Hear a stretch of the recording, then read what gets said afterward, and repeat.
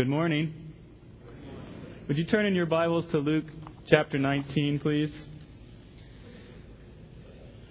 You know, we've actually already heard this sermon already this morning. And in the songs we sang, we confessed it. We sang in the first song, "Open the eyes of my heart, Lord." And in praise to the Lord, the Almighty, we said this line, "Hast thou not seen how thy desires e'er have been granted in he that ordaineth?" In what he ordaineth. And in the last song, we saw certain words capitalized to describe Christ.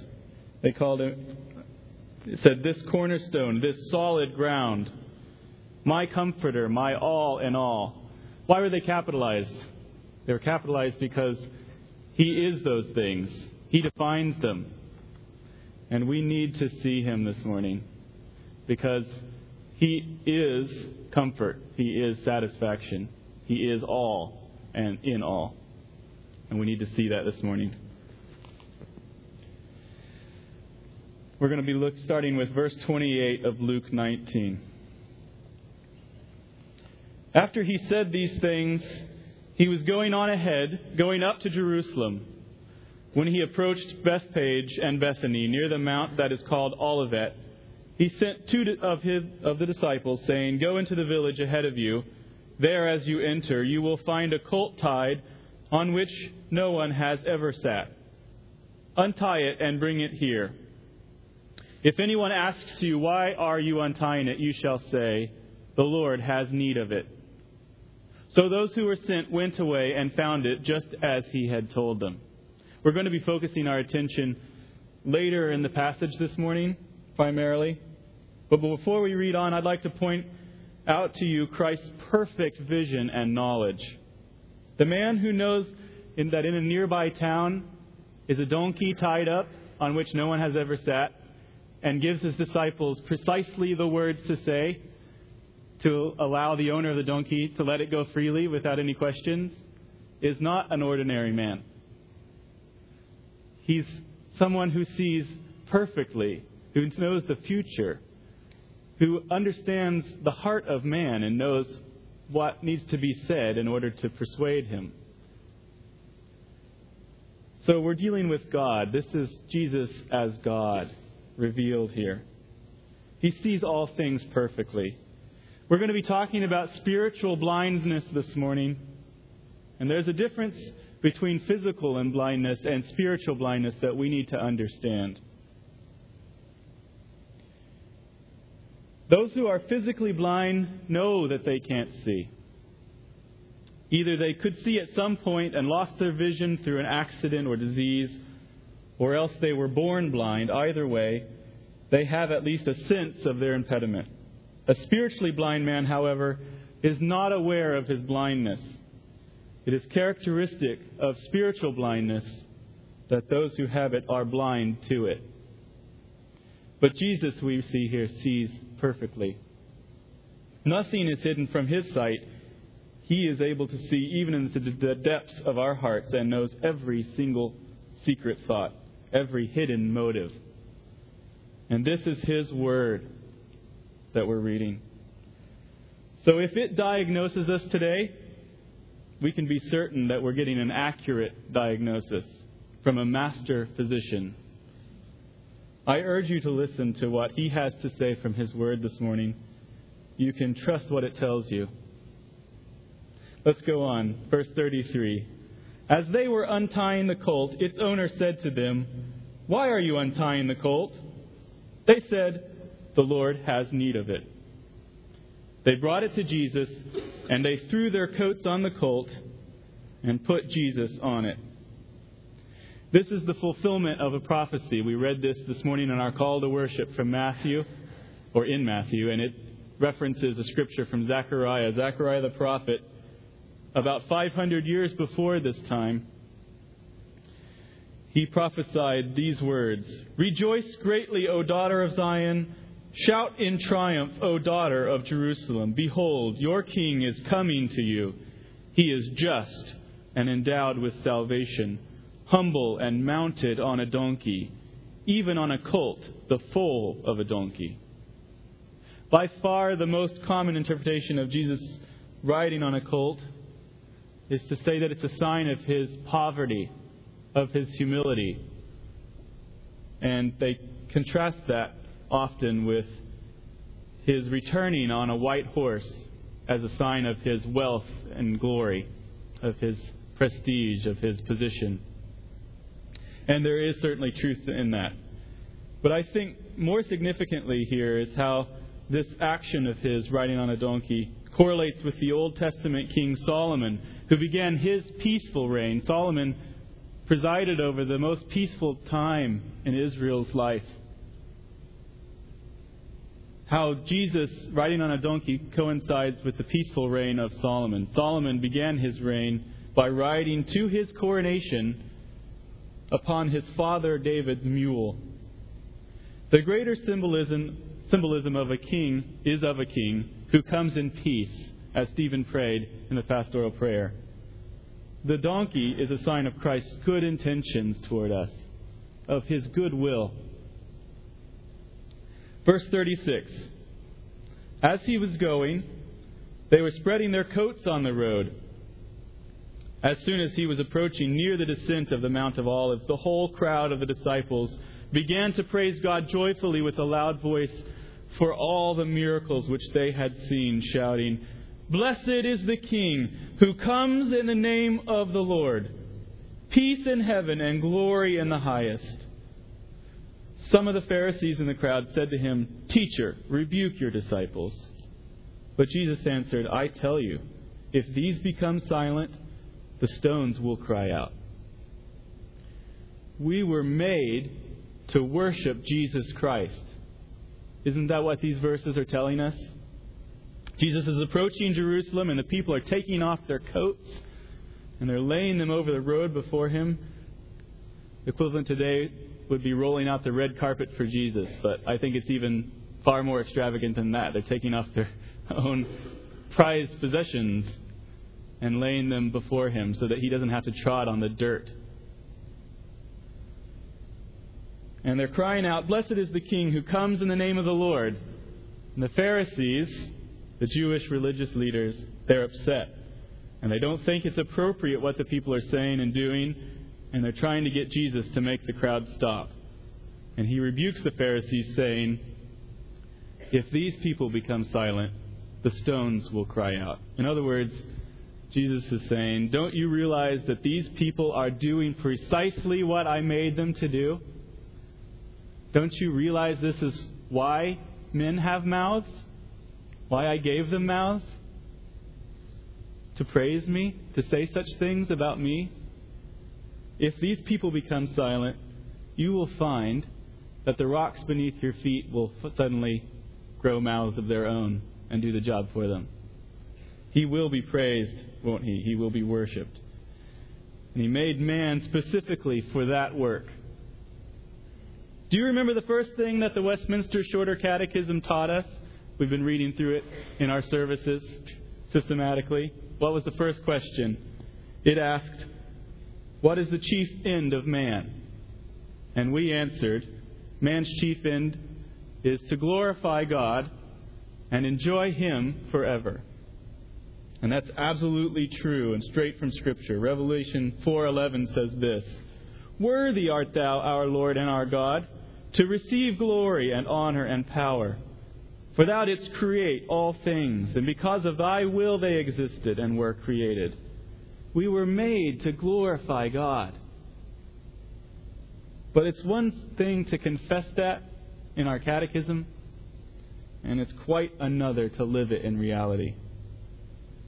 What if we were to have to rewrite the catechism so that it actually reflected the reality of our hearts, of our daily life, of the way we actually go about living, the way we actually believe?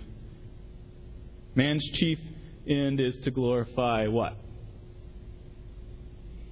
Me? The next episode of Lost?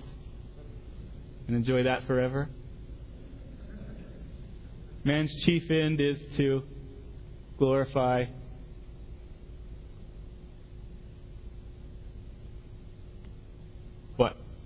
What, George? Money and enjoy it forever? Pretty accurate, I would say. What about this one, men? Man's chief end is to glorify internet pornography and secretly enjoy indulging in it forever. Is that why God gave us eyes? Ladies, what's something particular to you? A woman's chief end is to glorify what? Somebody in the first service said shopping. I wasn't going to say it. Her children? Is that why women were made? To worship them? To worship their children? Where do we turn for comfort? What do we most admire? What do we get excited about? What do we take our greatest pleasure in? How we answer that question will tell us a lot about what we worship. Blessed are those who do hunger and thirst after the applause of men. Isn't that how that verse actually reads in the depths of our hearts? How about this one? It's pretty twisted. Jody's chief end is to preach in such a way that he proves himself gifted at it, gaining the love and admiration of everybody in this room, especially Stephen and Dave and Tim if you were here. And in so doing, glorifies himself and enjoys feelings of validation forever. That's pretty twisted and sick. But it's honest. That's me. That's where the rubber meets the road when it comes right down to it. What is my motivation? If you're brave enough to look into your own heart, you will admit that this is you too. Adjust some of the details, perhaps. God made man to worship Him, and so He made man a creature who worships. Worship is what we do. That is who we are. Worship is how we respond to all of life. We see Michael Jordan make the impossible half-court... I say Michael Jordan because I haven't watched basketball in so long, but that was the last basketball star I remember.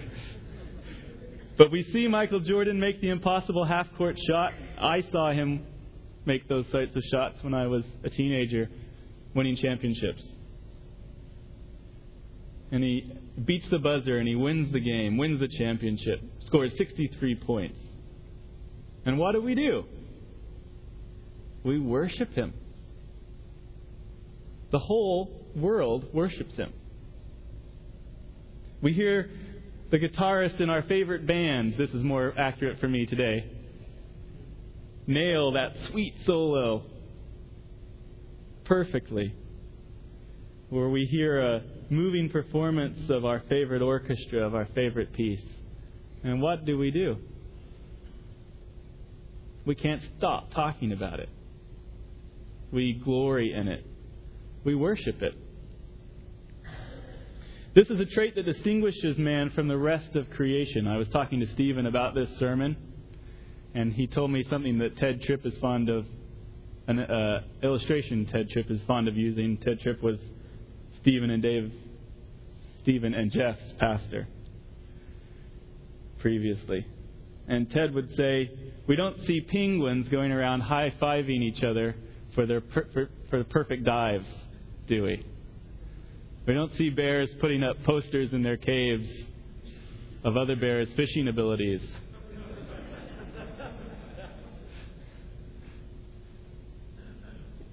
Grizzly so-and-so scores 63 salmon.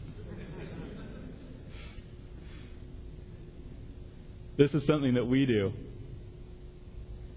Whatever it is we consider to be most glorious, whatever seems most delightful, whatever it is that amazes us, we will give that thing our worship. Whatever we identify as best able to meet our needs, whatever seems to be the answer to our fears, we worship it. And we can't help it. It's the most natural thing in the world for us to do because we are supposed to worship the most glorious thing. We were made to adore the thing that best meets our needs. Our problem isn't a failure to worship. We worship constantly. Our problem is that we worship all the wrong things. We do exactly what we were made to do, but we do it in the wrong direction. Back in the Garden of Eden, when Adam and Eve fell into sin, the problem wasn't that they stopped worshiping. It's that they started worshiping something new. Does Scripture define the fall in that way, in terms of worship? Would you turn to Romans chapter 1?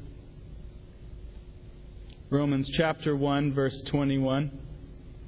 If you were going to try and sum up the essential problem of man in just a few sentences, you could not do better than this passage. Romans 1, 21. This is the Holy Spirit speaking through the Apostle Paul concerning our first parents, Adam and Eve, and by way of them, us. He says, "For even though they knew God, they did not honor Him as God or give thanks, but they became futile in their speculations, and their foolish heart was darkened. Professing to be wise, they became fools, and exchanged the glory of the incorruptible God for an image in the form of corruptible man and of birds and four-footed animals and crawling creatures. Therefore God gave them over in the lusts of their hearts to impurity, so that their bodies would be dishonored among them. For they exchanged the truth of God for a lie, and worshipped and served the creature rather than the Creator." Everybody remembers how that went down, right? Back in Genesis 3.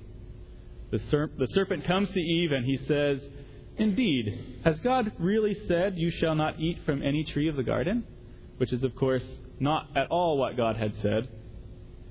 And Eve reminds him that what God actually said was, "From any tree of the garden you may eat freely, except for the tree of the knowledge of good and evil.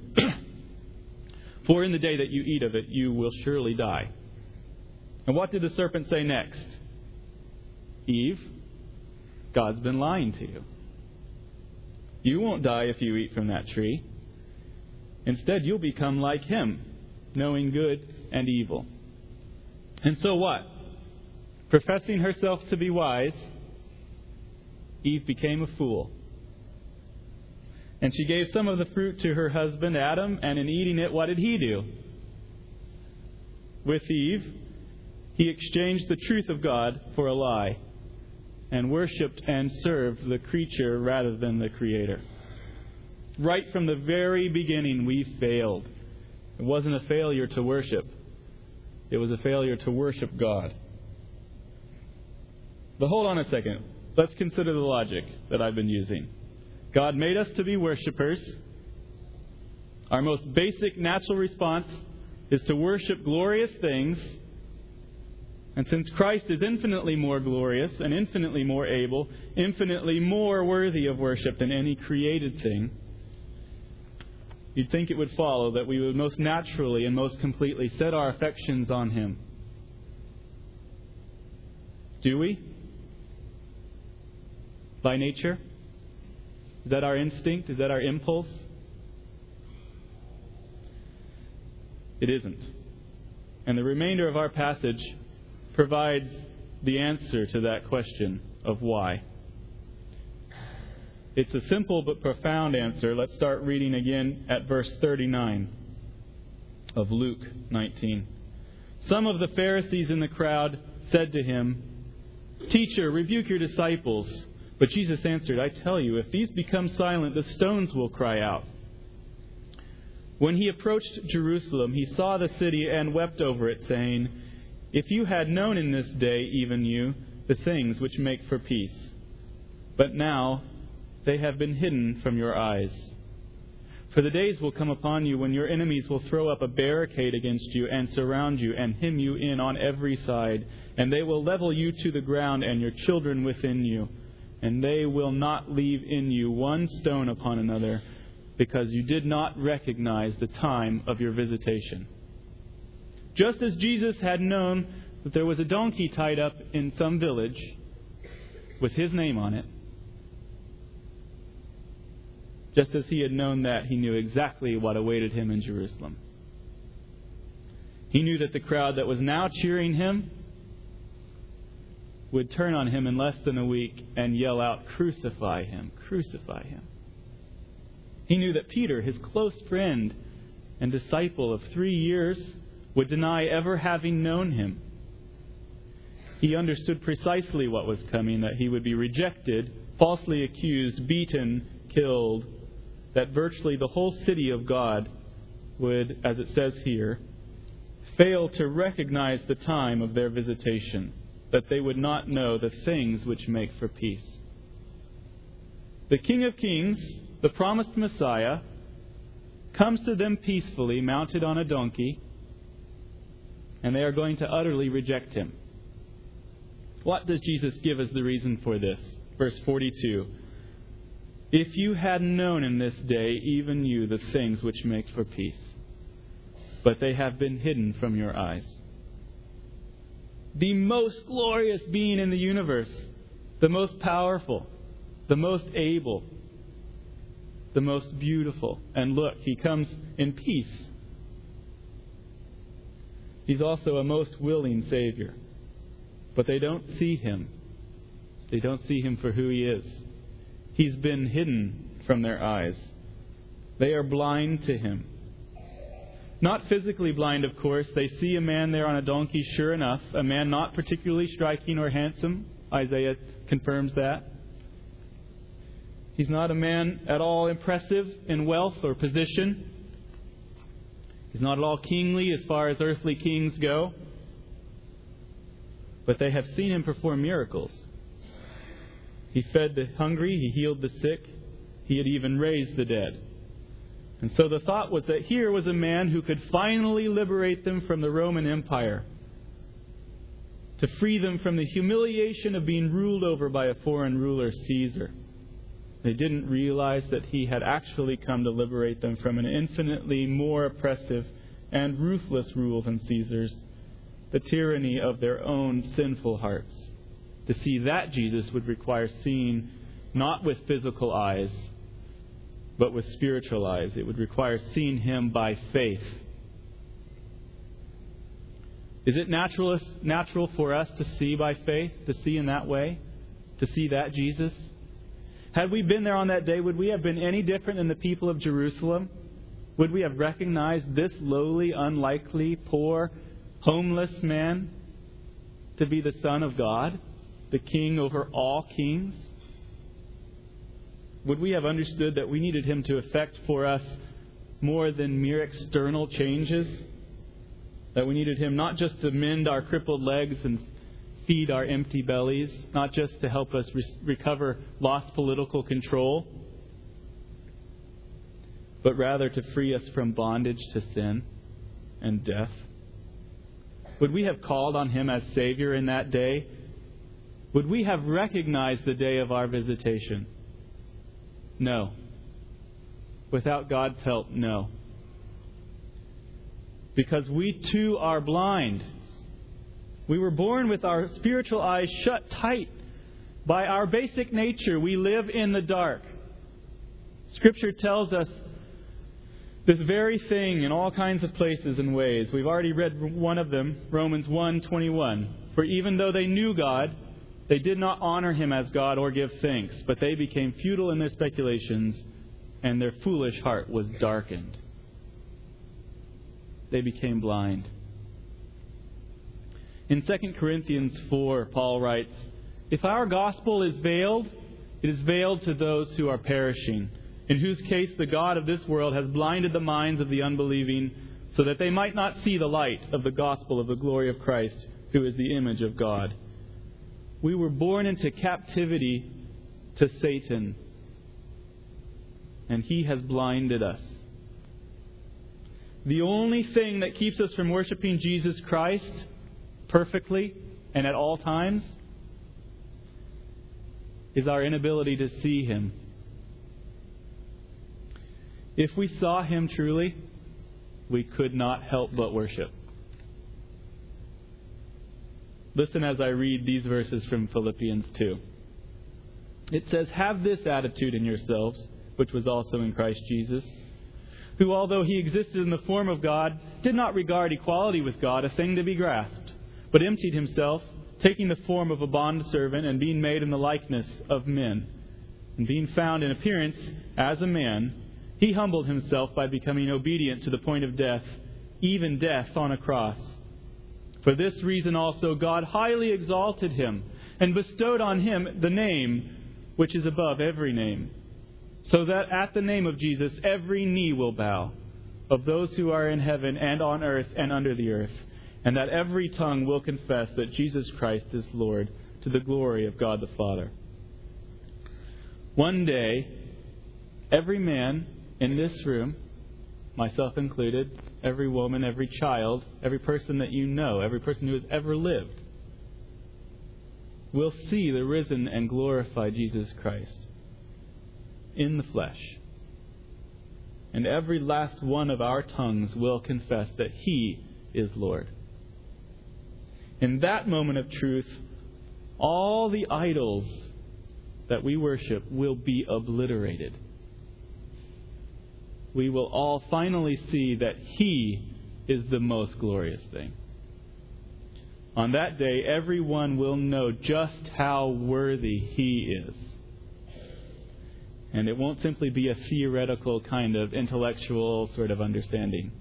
It will be visceral. The strength of His presence will overwhelm us. His beauty will consume our every thought. The light of His face will invade every particle of our body.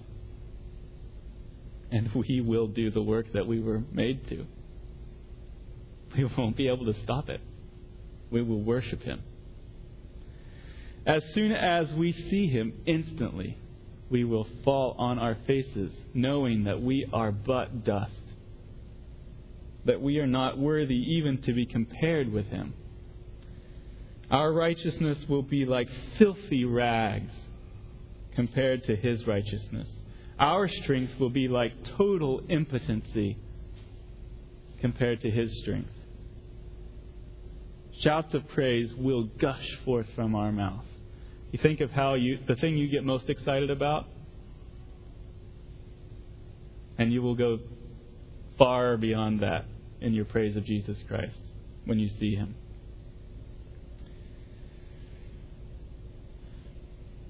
There is nothing more certain than this. We will worship God. So why worry about it now?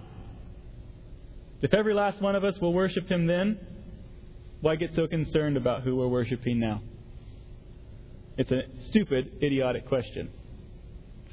But I've asked it. And if you're following the logic, you should be asking it too. It needs answering. So why do we need to see and worship Christ today? What's the big deal? Well, the big deal is this. The Scripture says, today is the day of our salvation. Now is the time of our visitation. Today, Jesus comes to us in peace, riding on a donkey. But when He comes again, it will be for judgment. And He will be riding a horse of war. Only those who have seen Christ by faith here and now will escape His devastating and catastrophic wrath. All will worship Him then, but if it's for the first time, it will be too late. There are only two kinds of people here this morning. There are those who are totally blind. Some of you are blind. You have never seen Jesus Christ beyond knowing about Him, seeing the words, the reality, the things He said on paper. You've heard sermons, but you've never seen Jesus Christ. That is some of you. You are blind. The rest of us have seen somewhat, but we desperately need to see more of Him.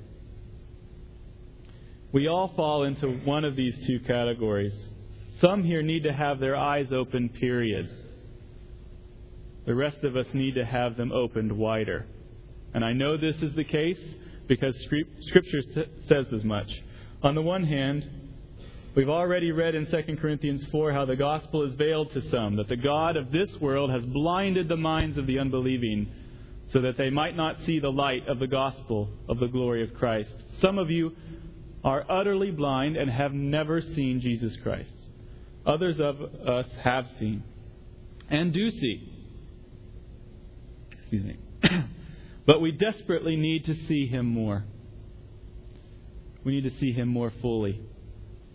If this weren't the case, why would Paul offer this prayer for the church in Ephesians chapter 1? He says, I pray that the eyes of your heart may be enlightened, so that you will know what is the hope of His calling, what are the riches of the glory of His inheritance in the saints, and what is the surpassing greatness of His power toward us who believe. These are in accordance with the working of the strength of His might, which He brought about in Christ, when He raised Him from the dead and seated Him at the right hand in the heavenly places, far above all rule and authority and power and dominion and every name that is named, not only in this age, but also in the one to come. And He put all things in subjection under His feet, and gave Him as head over all things to the church, which is His body, the fullness of Him who fills all in all. I pray that the eyes of your heart may be enlightened, says Paul. And he's writing to Christians at Ephesus, people who see. Some of us have indeed been given this miraculous gift of sight. But we do not yet see Christ so fully or consistently that we worship Him without fail. We have the capacity for sight, but our vision is very dim. From time to time, our eyes wander back to their old vices and their old ways. Often we find ourselves wooed back to sleep by the sin that remains in us, and our eyes shut. Whatever our condition, whether we are totally blind or whether we have seen, the answer for all of us is the same. We need to see Jesus Christ, and as fully as possible. In Him is life. Remember the song? In Him is comfort. He is comfort. In Him alone is truth and beauty. In Him is real satisfaction. There is no hope in this world or the next.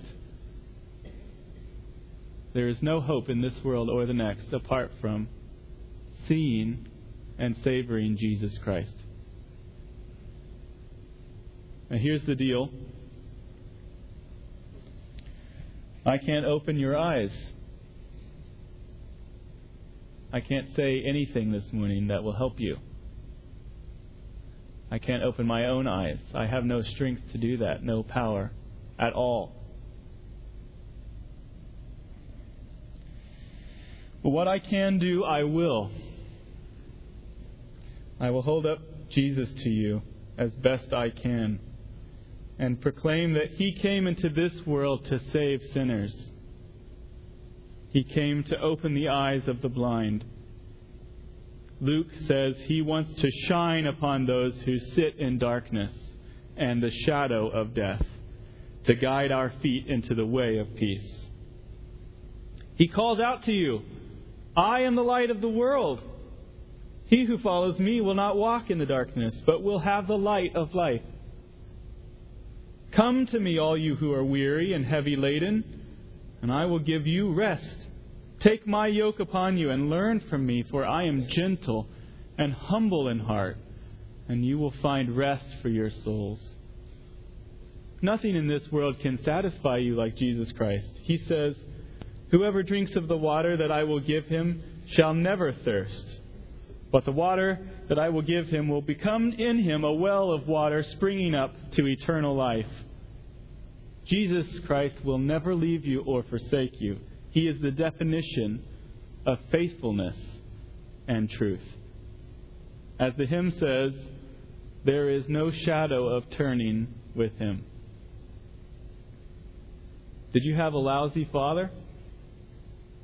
Jesus Christ gives us a perfect Father who loves us without fail, who will adopt you as a son who will bring you into His family and set a place for you around His table, who will provide for your needs, who loves to give good gifts to His children. God is a good Father. He's the best Father. What else? What are some of the other reasons to worship Christ? What about His love? What does the Bible say about God's love? What does He do with our sins? Does He hold them against us? Does He keep a record of wrongs? Does He keep track of all of the misdeeds, missteps I've taken, all the secret thoughts that I've thought? Or will He forgive me utterly? And how far? To what extent? As far as the east is from the west, right? You can't even measure that. What about His compassion? Didn't we just read how He wept over Jerusalem when He approached it and said it was because of her blindness? That it made Him sad that they would not see Him, that they would not recognize the time of their visitation? While dying an agonizing death on the cross, Jesus cried out, "Father, forgive them. They do not know what they are doing." Do you think that you've ever seen love like that? Do you think that you're going to get that from anybody else? That's a perfect love.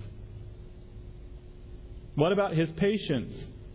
Is Christ long-suffering? Is He patient with us? Can He sympathize with our weaknesses? Hebrews 4.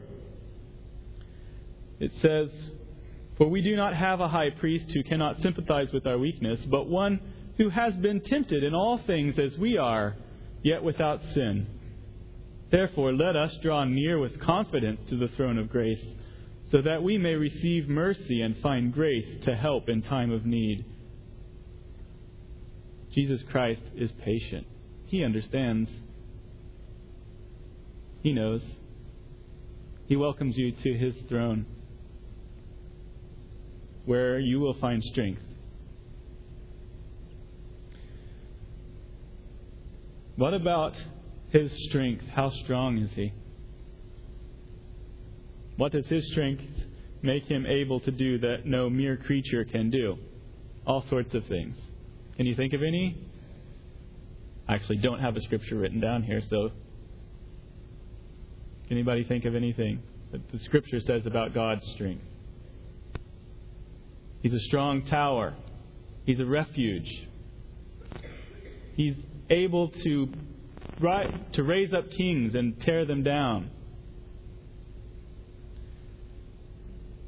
What about His purity?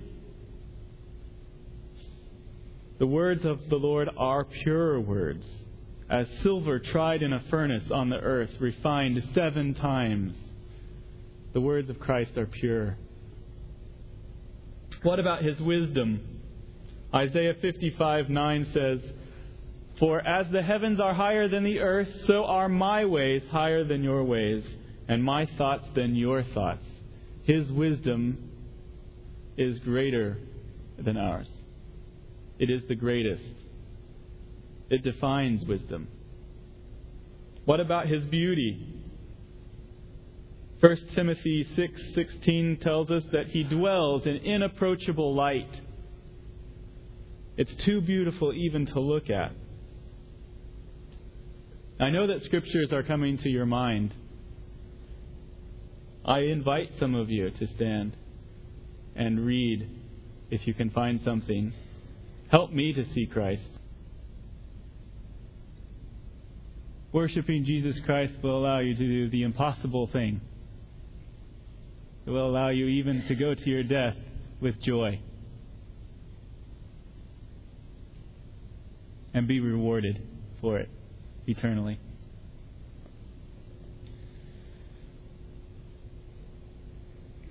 What about His worth?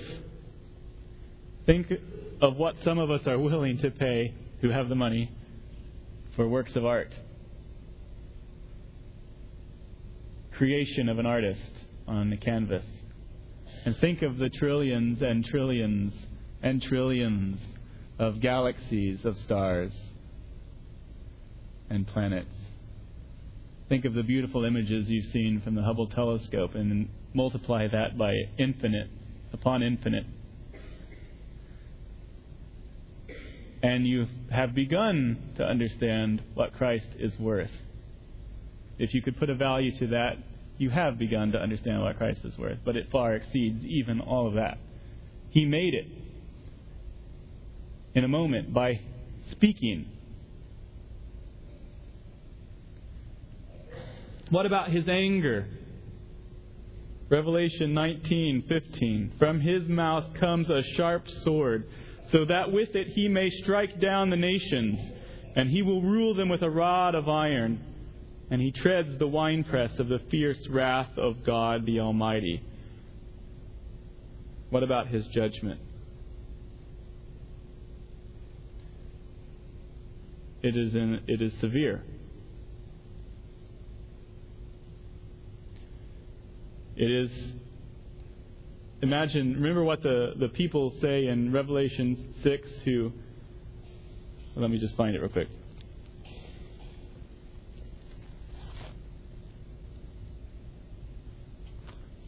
I believe it's Revelation chapter 6.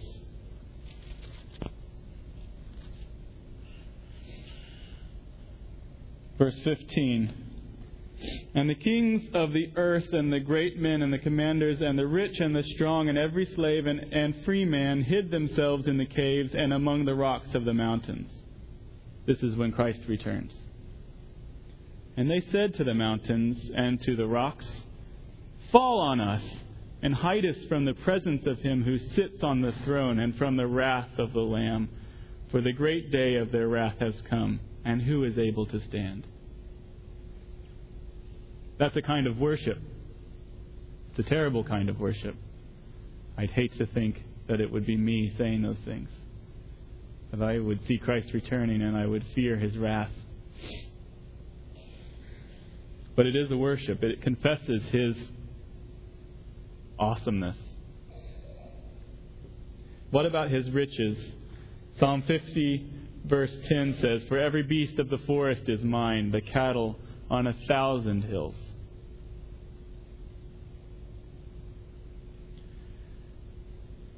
Anybody come up with something? Stephen, you always have scriptures in your head. Colossians 1. He is the image of the invisible God, the firstborn of all creation. For by him all things were created, both in the heavens and on earth, visible and invisible, whether thrones or dominions, or rulers or authorities. All things have been created through him and for him. He is before all things, and in him all things hold together. Amazing.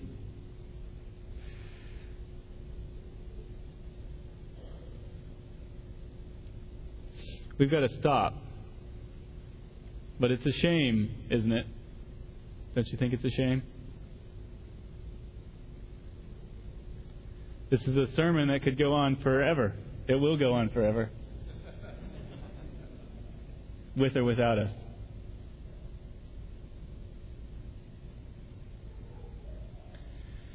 So what do we do?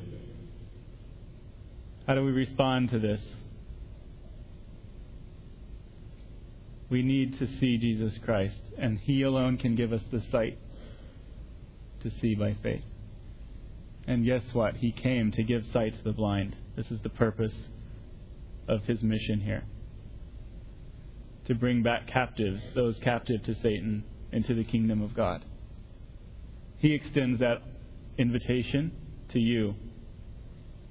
If you will turn, open your eyes, and worship him. Those of us who have seen, who have been transferred into that other kingdom by faith, we need to grow in that faith. And we need to stuff our faces in God's Word where Christ is, don't we? This is the way we need to live. The first thing we do in the morning, we need to live right here, these last pages of this sermon, reminding ourselves of who Christ is, what He can do, what He does, what He offers us, how beautiful He is.